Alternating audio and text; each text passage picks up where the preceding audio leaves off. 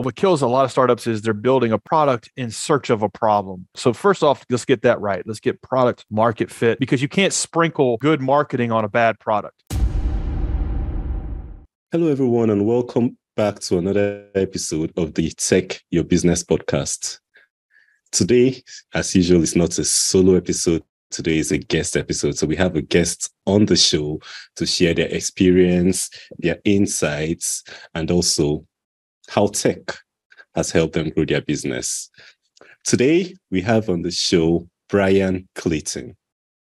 Bryan is a successful entrepreneur, and he's the co-founder of GreenPal, which is an online platform that connects homeowners with local Lawncare professionals. So essentially, the interesting part of it is that GreenPal is entirely bootstrapped. That's the first part. The second part is that GreenPal has over 200,000 active users, and they complete thousands of transactions every day. Remember, I said bootstraps. So that's the second part. The third part is that the company has been profitable from the first year of operation.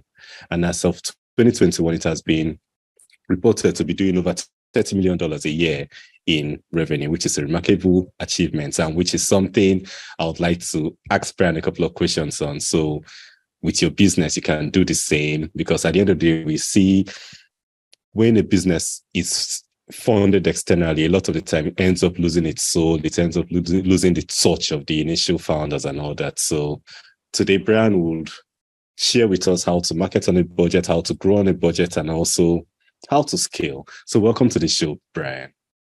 Peter, thanks for having me on. It's great to be here. Great introduction. Thank you. So can you tell us a bit about you and about GreenPal?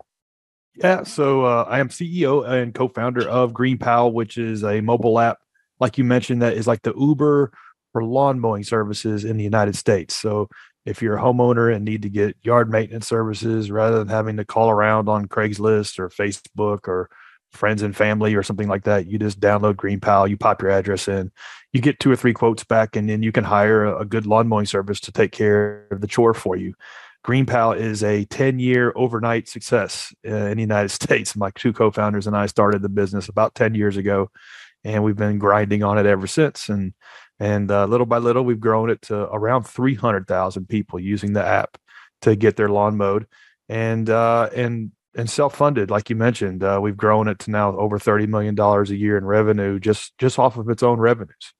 So it's been a long road. The first 3 or 4 years were kind of challenging, but we just stuck it out and celebrated little small wins along the way. And now we have the largest network of lawn care services in the United States that you can hire from your smartphone. Nice. So you talked about challenges. What sort of challenges did you have at the start? Yeah, a lot of things that I didn't foresee. So just a little bit of context. My first business was actually a lawn mowing business. I started mowing grass in high school as a way to make extra cash, and stuck with that lawn mowing business little by little. And over a 15-year period of time, built that up into a real company, around 150 employees. Ended up getting that business over 10 million a year in revenue, and then I sold it. So I sold it in 2013. It was acquired by a national company. And I took some time off and did some self-reflecting and realized that I wanted to take another swing at the plate. I wanted to start a new thing. And I thought, well, why couldn't I start a tech company? It looks so easy in the movie The Social Network. Why can't I do that? And so it was kind of naivete. Naivete is an asset. And so I started this tech business thinking I knew everything there was to know about business, because I just built and sold a 150 employee company. I thought, well, this should be easy because it's tech. and I didn't know what I didn't know. The first thing, I had the idea right. I was basically solving my own problem. I saw the idea manifest itself every day running my landscaping company. So at least I was onto an idea where I was solving a problem that people needed to have solved. But what I didn't understand, the main challenge was that there's a big difference between running a business, starting a company, running a small business, versus inventing a brand new product from scratch that does not yet exist in the world. And I think a lot of times people forget that. And especially if you're in the tech, if you're in tech, if you're wanting to start a tech startup, most of the time you're inventing a new product, a new experience, a new way of doing things from scratch that doesn't exist. So people don't know about it. People don't know to use your product. People don't know how to use your product. And so that's a lot harder than your traditional brick and mortar service based business, which are hard enough by themselves. The main thing that's the main thing that I didn't understand. Nobody told me about that. So, going through the challenges of getting our first 10 customers and get, that was hard. It took like a year to get 20 customers and then, Wow. and then turning that into 100 and then turning that into 1,000 and then 10,000 and so on. These were challenging milestones, but I kind of just took it as a video game almost, just worked one level at a time and didn't worry about anything else until getting to the next milestone. And that's how we kind of tackled it. Mm. So what did you do to get those first 10 customers you talked about? Ooh, yeah. That was a tough level. That was level one. And so here we are. We spent 9 months building the first version of what we thought GreenPal should be. And we made every mistake you could make because we built it off of our assumptions for what we thought the customer wanted and guesses and these things never turn out well. And so we built it and it was a total failure. It was just dead on arrival. It didn't have the features it needed. It was clunky. It was buggy. But we knew we needed to get 10 or 20 or 30 people to use it. So then we could study their use of it and try to learn from the user behavior and try to learn from what they expected it to do and what customers wished it would do and where we were letting them down and so on. And so we had no user acquisition strategy. It was kind of like, if you build it, they will not come. And that's it was like a goose egg. And so we started off with friends and family, begged friends and family to use it. That was like successful half the time. And then the other like 10 or 20 customers we got by literally passing out flyers. We went to vistaprint.com, shout out vistaprint.com, and got 200,000 or 300,000 door hangers made up. And we went all over Nashville, Tennessee, and just ground and pound and passed out flyers. Whenever somebody was at the door, we would talk to them, say, "Hey, listen, not selling you anything, but we're a startup here in Nashville, Tennessee. We just built this app. We're trying to figure out how to get it to work. If it's something you would like to try, here you go, try it out." So literally just hand-to-hand combat, try to get one customer at a time until we ended up getting about 50 customers that way. And the important thing was not that like we were lighting it on fire with sales or making a bunch of money. We just needed people to use it. So then we could like talk to them at their kitchen table, at the Starbucks, at the Dunkin' Donuts, and ask them, what do you wish it would do? Where did it let you down? Where were you confused?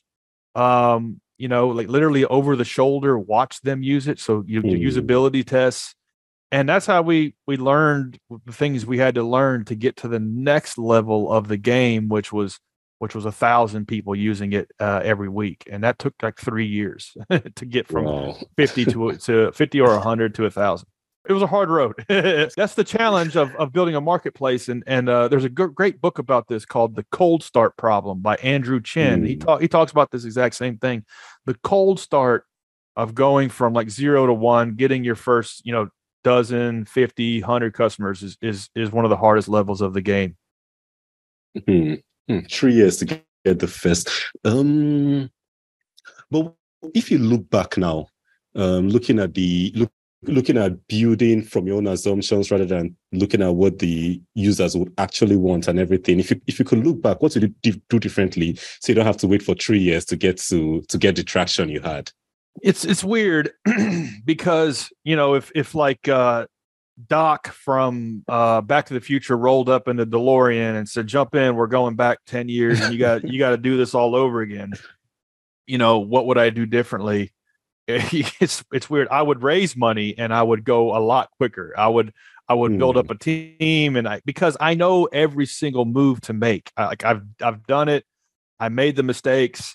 So that's a weird thing. So the honest answer is I would raise money and build out a team really quickly and execute what I already know very quickly.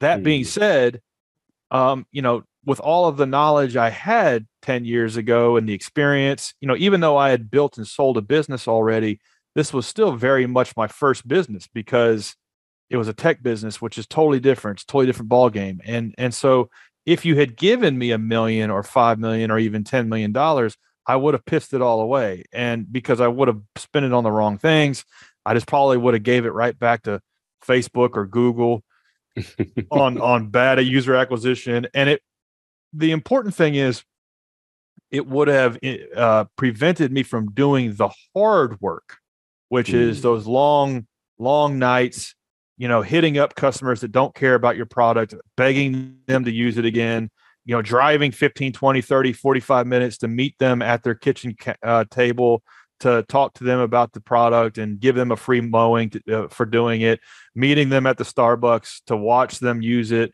I wouldn't have done any of that BS. And so those were where the key insights came from. Those were where the key learnings came from.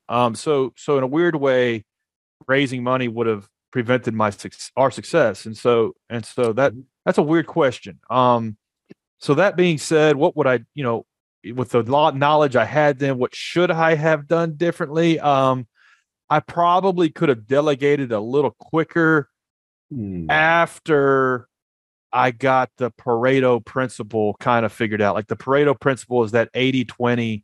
They say that 80% of the knowledge comes from 20% of the acumen. And so after I figured out the 20%, I should have formed up a team around that one little thing and moved on. But I did a lot of it, and my co-founders and I did a lot of it ourselves for too long. So that's probably something I would do differently. However, a lot of times people try to delegate too soon. They delegate before they get to that 80-20 tipping point, and they delegate from a standpoint of abdication, which is I don't know how to do this, you handle it. And that always, every time I've ever tried to do something that way, it always blew up in my face. So it's a weird thing. And, you can't delegate too soon. You can't delegate too late. I think the mistake I made was I delegated too late, in those early years. That's why it took so long. Yeah, you just mentioned the Pareto principle. So let's talk about that in relation with marketing. So for early stage startups, early stage businesses, looking at the marketing landscape these days, what's one or two marketing channels would you say they should focus on first, and why? Yeah, so when you're starting a new product, you've got product market fit, which is, am I building something that people want? Are they paying? Do they want to pay for it? And is there any kind of pull from the market for it? What kills a lot of startups is they're building a product in search of a problem. And a lot of times, you're either in the business of selling vitamins or you're in the business of selling painkillers. And I think if you're in the business of selling painkillers, you're going to have a little bit of an easier ride. I think at least that's been my experience. And so first off, let's get that right. Let's get product market fit, because you can't sprinkle good marketing on a bad product. And so that's the first thing. And so at a small level, do we have 20 customers that are telling us that they like using it and that they want to keep using it? Until we can solve for that, there's no reason to try to bust open a channel. And so I think that's a thing that a lot of founders skip over. So once you get product market fit, and it's, how do you know it? You know it when you see it. It's hard to define. Then you got to focus on product channel fit. So not this product, what is the best channel for it? And the only way to know is to really experiment with all of them. And so some of them may just be some products may just be inherently viral, and the best channel for them is the loop of use within the product. And a great example would be like loom.com or zapier.com. Like, these are great tools that just through the use of them, they spread. And that's why they grew so quickly. There was no reason for loom.com, the team at Loom, which is a tool for sharing asynchronous video for training and things like that. There was no reason for Loom to go bust open TikTok ads or try to figure out Pinterest marketing or try to figure out Facebook ads, because they had a really good inherent kind of channel within the product for sharing it. So you have to figure out what the best channel fit for your product is. If you're selling a fashion brand, maybe it's something more visual like TikTok or Pinterest or Reels.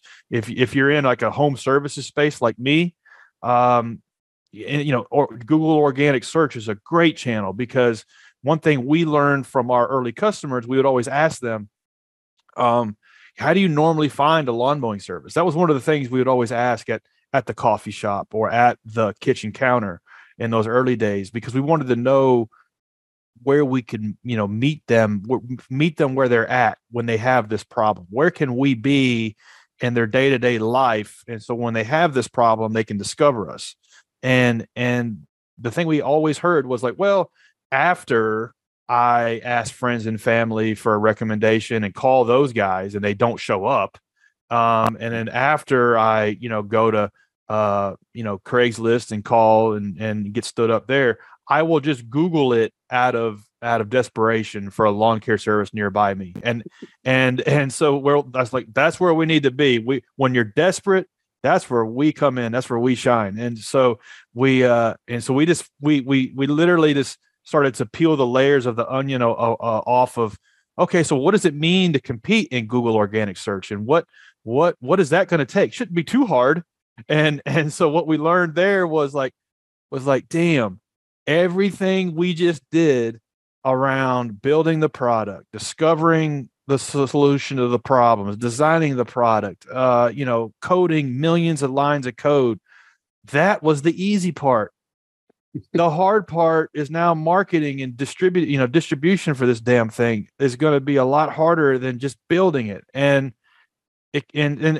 so like we had to like pour our souls into SEO and carpeting the internet with our content and making sure our property was congruent with what Google is wanting. And that was a long road. That was another 2 or 3 years, but we started really small, ranking for keywords for smaller towns and cities for the services that our platform offered. And we just built a little foundation there and just started building it from there up and up. And now, we're one of like the top 2 or 3 marketers of landscaping services in the country, or maybe the world. And it took a while, it took 5 or 10 years, but now we got a little flywheel going. Nice. I see you do a lot of customer research in making those decisions in marketing and co from the things you've said. So, and I also like one thing you said a lot of times you're building a product in search of a problem. And it reminds me of something I heard this morning on a podcast, that a lot of us build supply without any demand. Right. Yeah. Yeah. Yeah, especially in two-sided marketplaces like what GreenPal is. Yeah, it's difficult because there's a nuance there. You have to solve for both sides of the transaction at the same time, and yeah, to your point, you can build up tons of supply, but there's nobody wanting to interact with that supply. There's nobody wanting to hire them off the shelf. And a crude example of this is like a nightclub. The nightclub business, we've all been, I don't know if you've ever been to a nightclub where it's just a bunch of dudes, and like the dudes are the easier part of the marketplace side of the marketplace to get to the club. And so the harder is the female side. And so in our world, in my little world, the supply side is the dudes, and the demand side is the consumers, the women. And so it's like dating apps are like this too. They're disproportionate. There's 10 times the number of men as there are women on any given dating app. And so, but a lot of marketplace dynamics shake out this way. And to your original point, like you built up a ton of supply. You built up a dating app with a bunch of straight men, heterosexual men, and there's no women. That's not a business. And it's so funny. The Andrew Chan's book, The Cold Start Problem, talks about tender in how they got over that and how they put in the product mechanics to try to solve that problem because it exists. And so if you build up a bunch of supply with no demand, you've wasted everybody's time.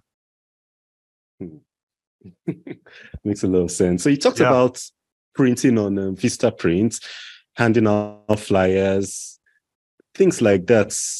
Because these days, a lot of people, when they talk about marketing, they don't go back to those basic things, flyers and all that. See, everybody wants to do online ads and things like that. So how effective are those strategies now? Yeah, I'm not advocating that people intentionally try to do things inefficiently and intentionally do crappy work like handing out flyers. But I think a lot of new founders want to skip over any hard work. Any crappy work. They want to skip over. They want to fly over that part and land into like the super scaled, robust campaign that's touching thousands of people. And the fact of the matter is you can't. So for us, passing out flyers at that stage of the game was what we had to do to jumpstart something. If we had gone straight to a Google campaign, first off, to rank in Google search takes 6 months to a year. So we couldn't wait that long. We needed customers to use this crappy app that we had built, because GreenPal was crappy back then. We needed them to use it tomorrow. And so the quickest way from like, I have no customers to I need 20 customers at that point was to go pass out flyers. Maybe if you've got like a somebody that's already super experienced with a channel and with Facebook or with Google AdWords or something like that, maybe leverage that. But we didn't have the time that it took to ramp up to learn that channel, because it takes you 2, 3, 4, 5, 6 months, maybe a year to get good at running a Google AdWords campaign, to get good at running a Facebook campaign. We couldn't wait that long. We needed user feedback like Monday, and the quickest thing we could do was to literally like get in the car and pass out some door hangers and eat a kind bar and get rolling. And so I don't advocate that you, as a new founder, you go search out those things that are just crappy to do just because you want to wear it as a badge of honor. No, but you do need to like do that work that sucks, and do the ground and pound for a while until you figure out what the hell it is you're doing, because you don't know. There's no way to scale what you don't know, and so that's, you're looking for those insights. And it's those conversations that I had with somebody on their front doorstep, because when I was passing out the flyers, if somebody was there, sometimes people would come out and like tell me, what the hell, what are you doing on my property? Get out of here. And I'll say, hey, listen, no, I'm not trying to sell you anything. I promise. I'm a startup founder here in town, and I'm building this app. And would you use something like this? Most of the time they would tell me to piss off, but they say, yeah, actually, yeah, because I've called 5 lawn guys in the last month and they all stand me up, and I would use something like that. And that sounds pretty cool. And so those interactions with actual customers, people, gave me insights. And so it's a weird thing. I'm not sitting here saying, yeah, go pass out flyers, it's great. I'm saying do the hard work is what I'm saying. True. All right. So let's leave flyers now. So when you look at the marketing tactics you've used over the years, what creative marketing tactics have you leveraged that have provided the biggest, the Pareto thing, little effort and a lot of results? Yeah. Every time I try to so first off, I think that every founder, every new business, every new startup, it needs to be like really good at one channel. I think that if you're going to have takeoff, you're going to be really good at one channel, and you're going to throw all of the team's effort, because if you're good at one channel, it's not the marketing department. It's not the marketing person. It's not the marketing guy or gal. It's not like your like part-time marketing efforts. It's like the whole team, everything is oriented around winning at that channel. And so for us, like to compete in Google organic search, you know, we have to have content writers write great content about lawn care services. We have to have developers be able to package that up and put it on a landing page and make it load fast. And we have to have people that know SEO, that know how to make all these things link together and put them in an order in which that Google likes. We have to have product people that have to understand, okay, well, when somebody comes to that landing page, this is what they're looking for. This is how they convert. We have to have visual designers make it all beautiful and pretty, because as a human being, you know if something's legit or not in about a half second based on its visual design. We have to have product managers pull it all together. Me as a CEO, make it important and orient the team in that direction. So it's like everybody, like literally, it's everybody in the company is oriented around in one way, shape, or form. How do we win at SEO? I think it would be the same if we were trying to like dominate, Instagram Reels or Facebook paid ads or Google paid ads or TV or print or radio or whatever. Like, I think it's like a full contact sport for the entire team. So my point is like every time I've disobeyed that and tried to be good at another channel, it's like always robbed from the main channel, because we're like somewhere in the messy middle of company building. We're not a startup anymore. We're doing 8 figures in revenue, but we're not an Uber or an Airbnb or an Instacart or a DoorDash, or we're certainly not in that league. So we're somewhere in the middle. And so we still have to like focus on at what we're the best in the world at and double down on that. And every time we try to like deviate from that and do something else, it always comes at the expense at the main thing. So I think like keep, double down on what's already working, figure out how to be best at that channel, how to win at that channel, and not like try to be good at 3 things, because you're just not. You're not. You look at the big guys and say, well, look at Airbnb. They got TV and print, and they're really good at SEO. They do paid ads. They do Instagram ads. I think I saw an ad for them on my Twitter feed and my Instagram feed. They've got a referral engine. They've got all. Well, dude, that's now a publicly traded 60, I think $80 billion company. That ain't you. You're 3 guys in a garage. You need to like be really good at one thing. So always remind yourself that to double down on what's working and just be the best in market at that one channel, and not worry about anything else. I love that a lot. Because I think you really have gotten this thing of focusing on just one thing, on the thing you're best of, and forgetting the rest. So talking about focus too, when you look at your marketing and co efforts, what metrics or KPIs do you recommend the business owner should track closely to optimize their efforts and make sure they are doing the right thing? Yeah, for me, I've always been an advocate of okay, let's focus on first. Let's build from the bottom up with any of these metrics in the funnel. So let's always look at retention first, because if we can't, if we have a leaky bucket at the bottom of the bucket, and we can't keep these people that we're bringing in, then what is the point of any of this? It's like it'll be like pouring gas on wet leaves and trying to get a fire going. It won't work. And so that's the first place we'll always start is what are customers saying? Let's call up the last 10 customers who don't use the product anymore, and let's ask them why they don't. And or let's email them if they won't answer the phone anymore. And let's start there. So let's fix that. Let's fix everything with why we're pissing people off. Why, and we're not going to make everybody happy, but if there's 10 reasons, if there's 100 reasons why people don't use us, let's fix the things that occur the most, and then we have a nice solid foundation to then start building up, and then build up from there. It's like, okay, well, the people that come in and we give them pricing, why aren't they converting? Well, let's call up 10 or 12 of those, and let's do some experiments around those, and let's figure out why they're not converting, and why aren't they activating, and what we're doing. Maybe we're not communicating clear enough. Clarity it trumps persuasion.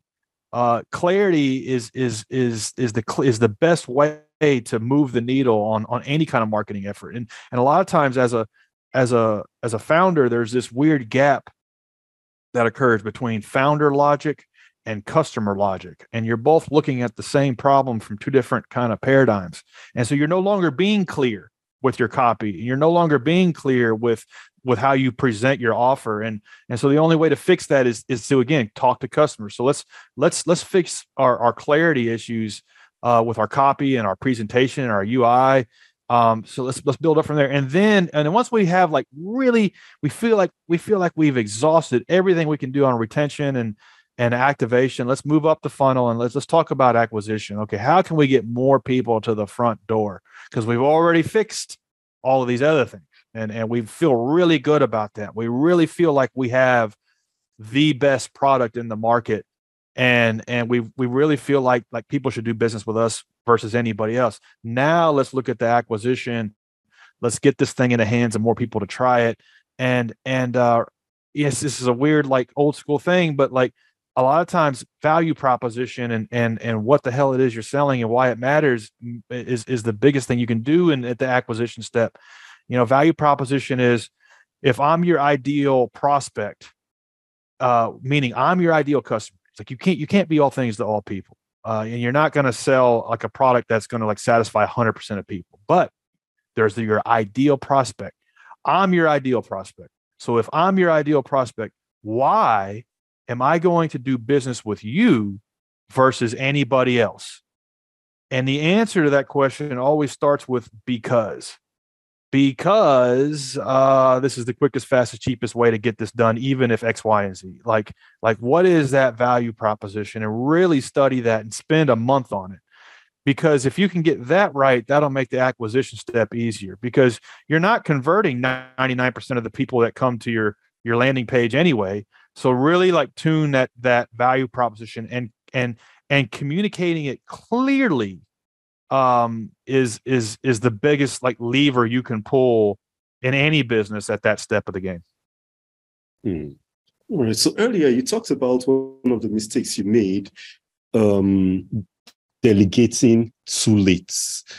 So for a younger business owner, when should they know that they are ready to delegate? Yeah, if you lay out what you're doing in a week, and it's weird because we as founders, we get dominated by the things that are urgent but not important. And so it's it's just stacks of this stuff, and it's stuff that's urgent but not important. The stuff that's important but not urgent might be calling up 10 customers, could be studying, doing some usability tests, studying what the product design is looking like today, signing up for the product yourself and really trying to figure out where you're confusing people. It could be the strategic landscape. It could be, what the next 2 or 3 steps of the game are in terms of what channel you're trying to dominate in. That's stuff that's important, but it's not urgent. And so you never do it. You never do it. You're always stuck in this this step of the game of urgent but not important. And so it's customer support, it's emails, it's getting stuff shipped out, it's getting developers lined up on what they're working on. It's all of these things, just making the trains run on time. And if you start seeing oh man, 20-30% of my time is dominated by this one repetitive thing, then it's time to make a really clean standard operating procedure about what that is, and then getting somebody who can just focus just on that. And these days you can hire somebody fractionally. You may not be ready for a full-time employee. Maybe you're only doing $100K a year in sales or something, and you can't bring on somebody full-time, but you can bring on somebody fractionally, and it could be a fractional CFO, a fractional marketing person. It could be just a VA to help you with repetitive tasks. The point is you got to do the really hard work of making the system that they can follow to get it done how you want it done. And that's a lot harder than you think. And it's a lot harder than just doing it yourself for a little while. And that's why a lot of people don't do it, and they don't do it well, because at the end of the day, it is harder to build the system that moves rocks than just moving the rocks yourself. Yeah. And so just being honest with yourself about that and saying, okay, I'm going to come in on a Saturday or Sunday, and I'm literally going to step by step, like McDonald's eyes, this step piece of my business that anybody can do it. Like the beautiful thing about McDonald's, and I think it might have even been like a mantra of Ray Kroc, it's like he said, my business produces great results with mediocre people. And that was the beautiful thing about McDonald's. The system was so good that you could just put in average people with extremely high turnover, and still, whether it's in any corner of the world, produce a hamburger that's pretty decent and consistent. And like they were doing that in 1960, and I mean that's incredible. So like McDonald's is here, you're here. You got to like close the gap between you and a McDonald's type of system. You got to take a step towards that, and it's really hard. It's hard creating systems and processes. You're always going to be tuning them. You're always going to be making them better and better and better. It's not a static thing, but get started. And then you'll learn what works. You'll learn how to hire for, what you're looking for in terms of who to hire for these positions, and start small and set the bar really low. And one cool thing about like delegating today is that you can delegate to pretty much anybody in the world for pretty much anything digitally. And ChatGPT is closing the gap between a worker in the Philippines, Bangladesh, India, wherever, and a worker in Austin, Texas, or in Spain or something. Like ChatGPT is leveling the playing field for the pool of people in which you could hire for a type of task. Not everything, but a lot of repetitive stuff you're probably doing that's eating up your time, that's causing you to get stuck in the things that are urgent but not important. So you can then move into the box, the quadrant of things that are important but not urgent. Yeah. When you mentioned planning on Sundays, I smile, because that's actually what I do on Sundays.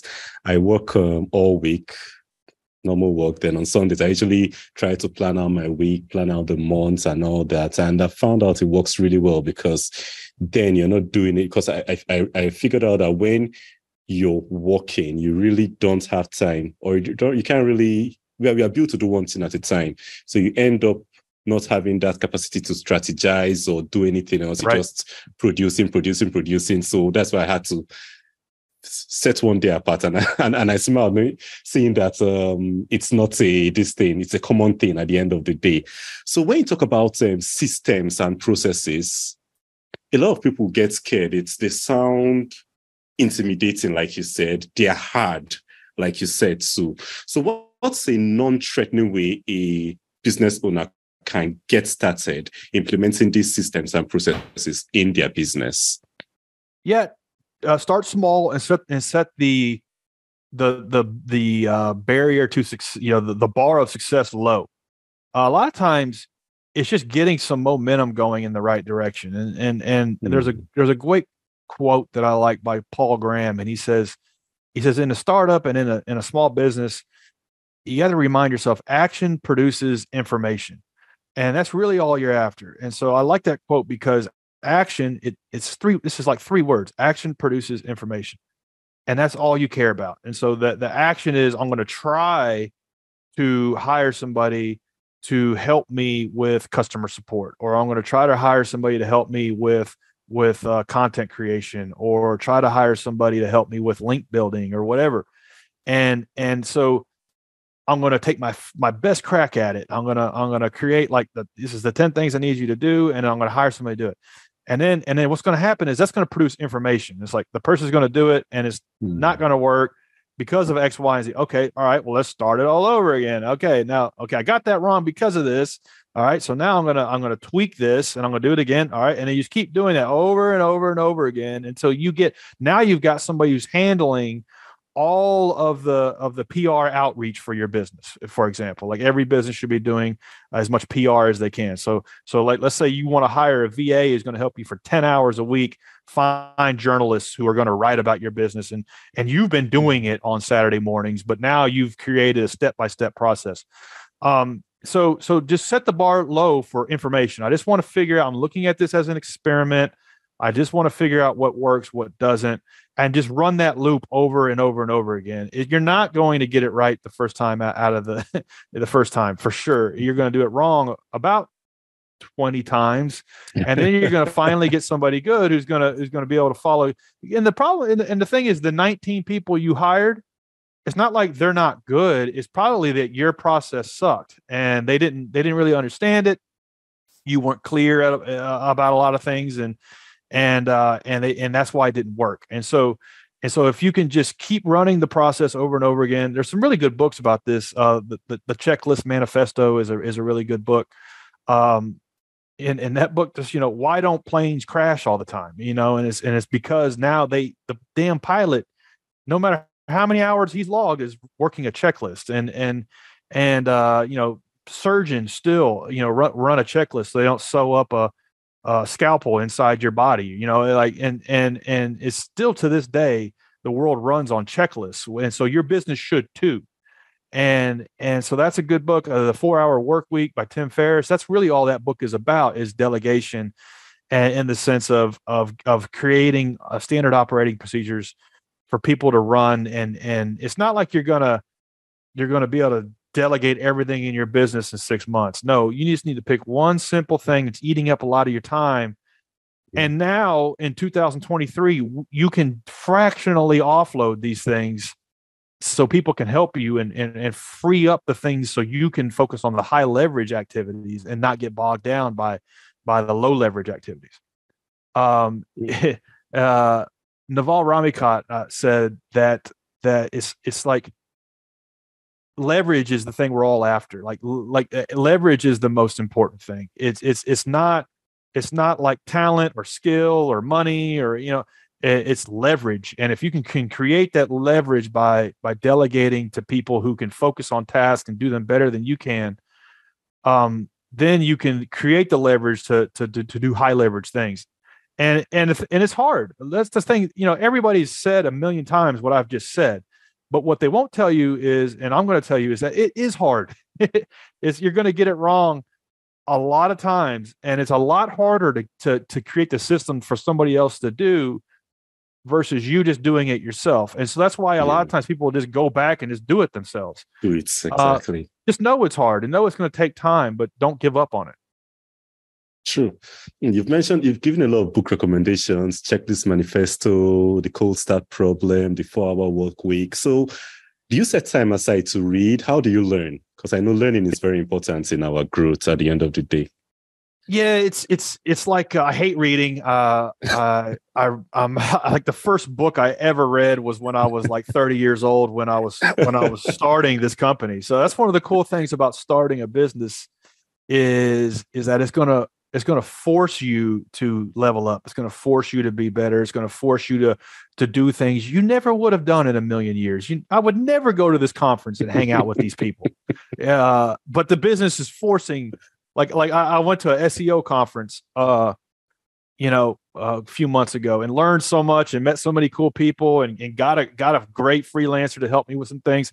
But I mean, it was just a bunch of dorks and nerds. I mean, I never would hang out with these people, but the business is forcing me to do the things that I would never in a million years do, so I can level up and evolve and become a better founder and a better person.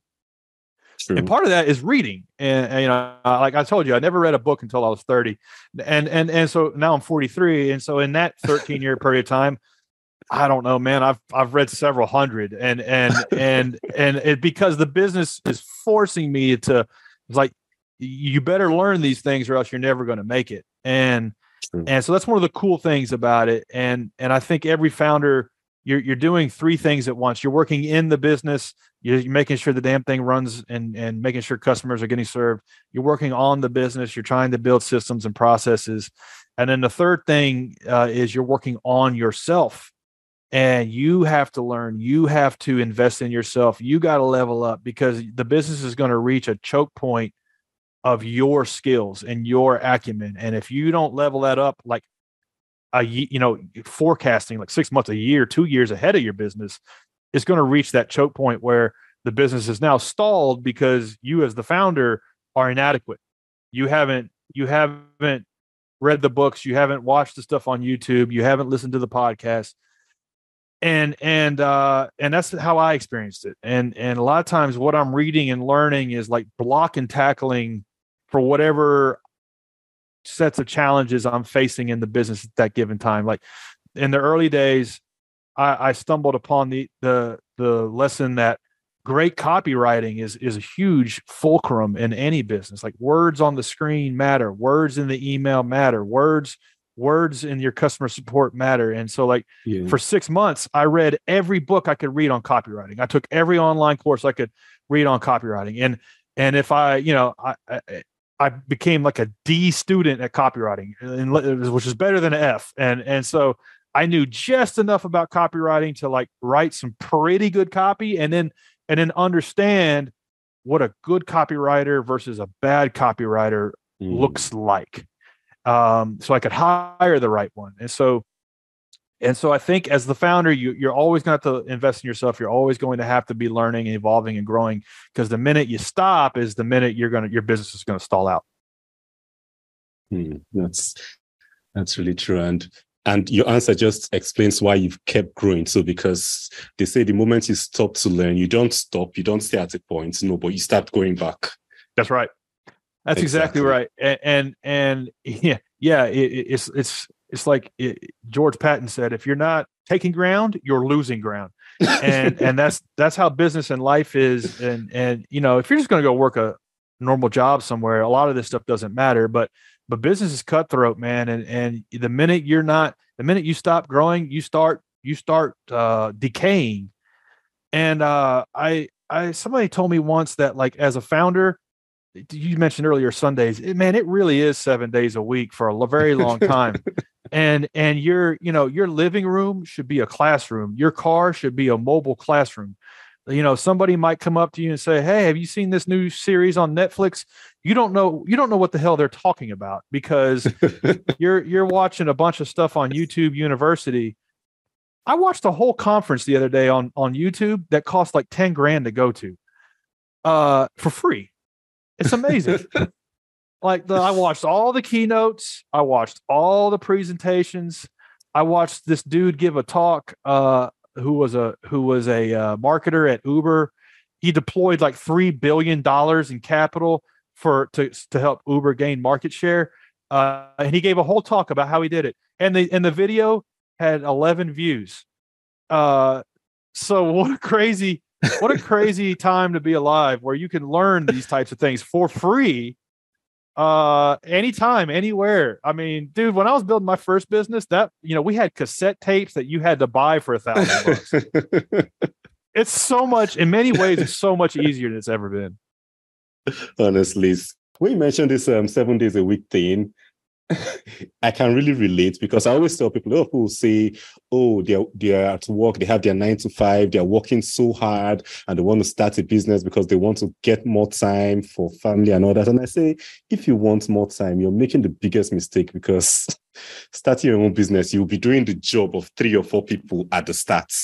Yeah, I hear that a lot. It's like people are like, "Man, I wanna like do what you do, and I hate my job, and I work so hard for such little money, and like I want to do what you do." And I have to tell them, like, look, if you go this route, you're going to be working twice as hard for half the money for about 5 to 10 years. So let that be known that there's this ramp up period. And the thing is, a lot of people don't make it over onto the other side because they apply their job mindset to a business, and the job mindset is just be busy, look busy, act busy, and they apply that to their business, and they get stuck in this kind of fake work paradigm where activity is not success, and so you're not, just because you are working hard and you're doing the startup thing and you're working 6-7 days a week or whatever, and you're not still not making progress, and they waste 5 years of their life. I've seen a lot of that. It's not guaranteed that you're going to build a successful business just because you work really hard. You have to work smart along the way too. True. Yeah. So earlier you mentioned ChatGPT. So what are your thoughts on AI and business? It's a causes me anxiety at times because it's just incredible to imagine what's going to happen in the next 2 or 3 or 4 years. I really think it's 1992 all over again, and in 1992 or 3, it wasn't really clear what the internet was and what it was going to do. It was neat and it was cool. You could get onto a website and see stuff, and for the first time, and but it wasn't clear how it was going to change everything. And it took about 10 years. I think we're in that same moment with AI, and it's not real. It's neat. You got this box that'll tell you anything. But it's not real clear how it's going to change everything. And I don't think it's going to take 10 years this time. I think it's going to take, 2, 3, 4, or 5 at the most. And so what do I see happening? I see a lot of surplus elites is what I would call them. People that are working white collar jobs that don't have any kind of specific skill, that are doing a lot of repetitive things. I see a lot of that going away. I see a lot of reversion back to real stuff. Like, for an example, I know a girl who's a friend of mine who quit her job as a HR exec. She went to school, she's got a bunch of student loan debt, went to school, got a job in HR, was making like $50K or $60K. She now cleans houses for Airbnb owners, and has got it's carved out a niche to like turn around Airbnbs over really quick, and does some little extra things around that, kind of what that need is in the market. Makes 150 grand a year. Wow. She makes 3 times what she made at her job, and has since paid off all her student loan debt. And really, she's not the cheapest in the market. She's carved out a niche for her client, but she did it smart. And within a year, and now she's got 2 or 3 employees, and she clears 150K and could build a business that'll do $1 million a year in revenue. And so I see a lot of reversion back to that kind of stuff, plumbers, electricians, painters, home cleaners, lawn care guys like GreenPal. Maybe I'm self-serving in my thinking and wishful, but I see a lot of reversion to real stuff, and a lot of this kind of unnecessary stuff getting abstracted away because the AI can do it better, or the person in Bangladesh can do it better, can literally do it better with an AI terminal than the person sitting in Austin, Texas can. That's happening. That's going to happen, and be prepared. Be prepared in your career and in your startup. It's true. So you just talked about working remotely. So what are your thoughts on remote work? And does your team work remotely or in the office? For me, I have mixed feelings on it because I started GreenPal, and the way I got from no customers to 10,000 customers, now GreenPal's got 300,000 customers, but the way I got from 0 to 10,000 was locking myself and my 2 co-founders in a windowless office for 6 years. And we did not leave until we figured it out, only to like go to sleep and to go eat. And like, we literally, I'm being a little facetious, but that's kind of how it was. And if you asked either of them, they'll be like, yeah, no, that sucked. And that's how it was. But we were together. We were in the trenches. We were figuring stuff out. We were on the whiteboards together. Then we got GreenPal going, and GreenPal is not like conquering the world or anything, but it's making money, and we've got now a really good team. We've got 40 something people, and they're all over the world. So we're fully distributed. So now we're fully remote, and everybody can work from anywhere. I do a lot of traveling. It's part of my personal lifestyle. And so now my personal kind of desire is to be remote, to not have to sit in a commute. And it works for us now. I don't think it would have worked going from 0 to 1. I don't see a time where we would have figured out the problems we would have figured out had we not been in a windowless office together for 6 years. And so I have mixed thoughts on it. Why I saw a meme the other day. Somebody took a picture of like this beautiful office building. It was like so tall and like had this blue glass, and it was just like sun was beaming off it. And the upper right hand corner was this beautifully like placed sign, Zoom. And it's like, why does Zoom have offices? Such a big office. Yeah. Well, the person's like, I don't understand why Zoom has offices. And it's like, well, because Zoom made a magical product that just made like conferencing so easy. And guess what? They probably couldn't have built it over Zoom. They probably couldn't have built it.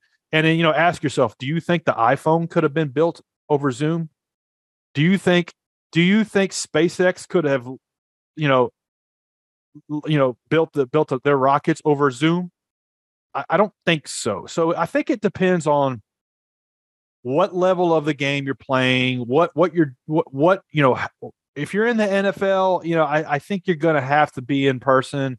If you're trying to just kind of like tinker around the edges, maybe you can do it fully remote starting out. Maybe you start off in person and then you go fully remote later, like we have at GreenPal. But there's examples of people who have built, founders who have built really big successful companies. I think Zapier.com is an example. They've been remote day one to where they are now. So like everything, it depends, but I do have mixed emotions on it. And those are my thoughts on it. Nice. So what tech tools do you think for you make the biggest difference in running your business? So for me, when it comes to tools, I think you can get bright, shiny object syndrome with tools, and then you try to over-toolify things. And it's like there's a new tool for everything every week, and then you try to like stop what you're doing and throw a new tool in there, and it gets in the way. I've been guilty of this. So for me, the tools are great, but like for me, less is more. I try to keep it simple.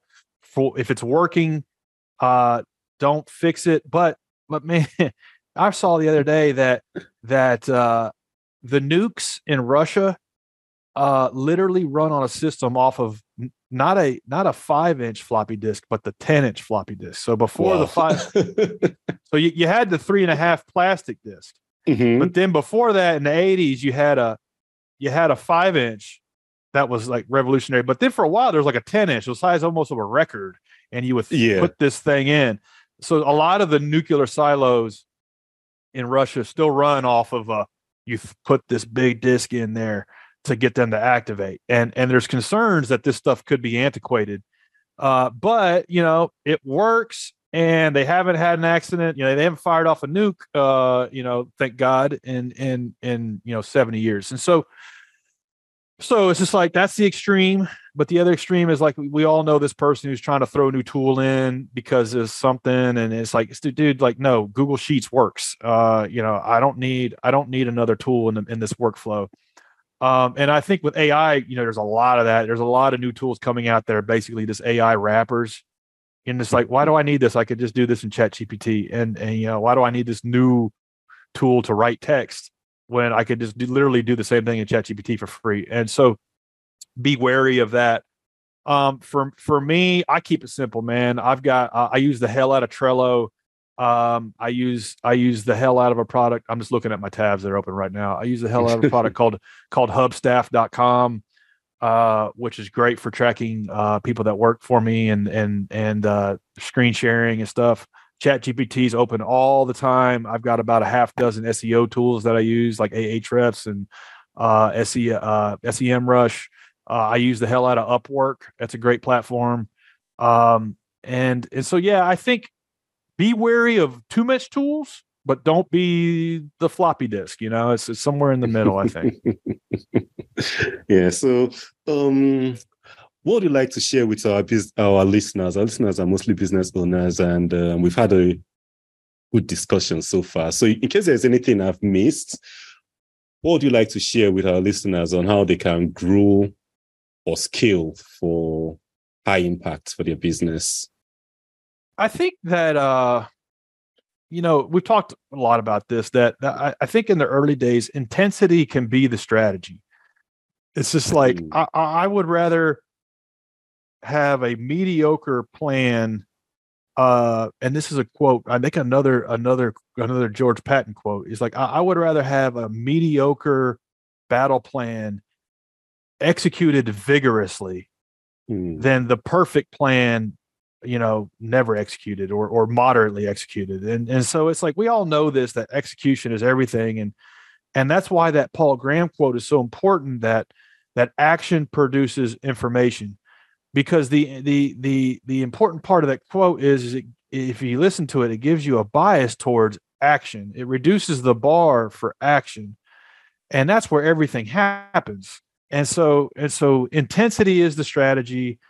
Action produces information. If you can remind yourself of those two things, and just vigorously go through this loop of figuring out what works and what doesn't. And at the center of that loop, a lot of times, is your customer. Talking to your customers, figuring out what they're pissed off about, and then fixing them. Doing that over and over again for 5 years, you'll wind up somewhere with some level of success. I guarantee that. It's really hard. It's not fun at a lot of times, but I promise it's worth it. All right. So how can listeners reach you in case they want to learn more about you, or they want to work with you, or they want to use GreenPal or anything else? Yeah, if you're in the US, we're not outside of the US yet, but we will be. We'll be in UK and Australia soon. But and you're in the United States, just go to greenpal.com, sign up there. Anybody wants to hit me up, hang out the most on Instagram, actually. So you can hit me up there, Bryan M. Clayton, and I'll respond to you there. All right. So we'll link that in the show notes. So thank you for coming on the show today. And for the listeners, thank you for being with us for so long. And I hope you've learned a lot of things, because I've taken a lot of notes. So I hope you're taking a lot of notes too. If you haven't, go back to the beginning and listen through again. So thank you, listeners, for being on this episode of the Tech Your Business podcast. Until next week, when we are back with another episode, keep taking your business, and bye for now.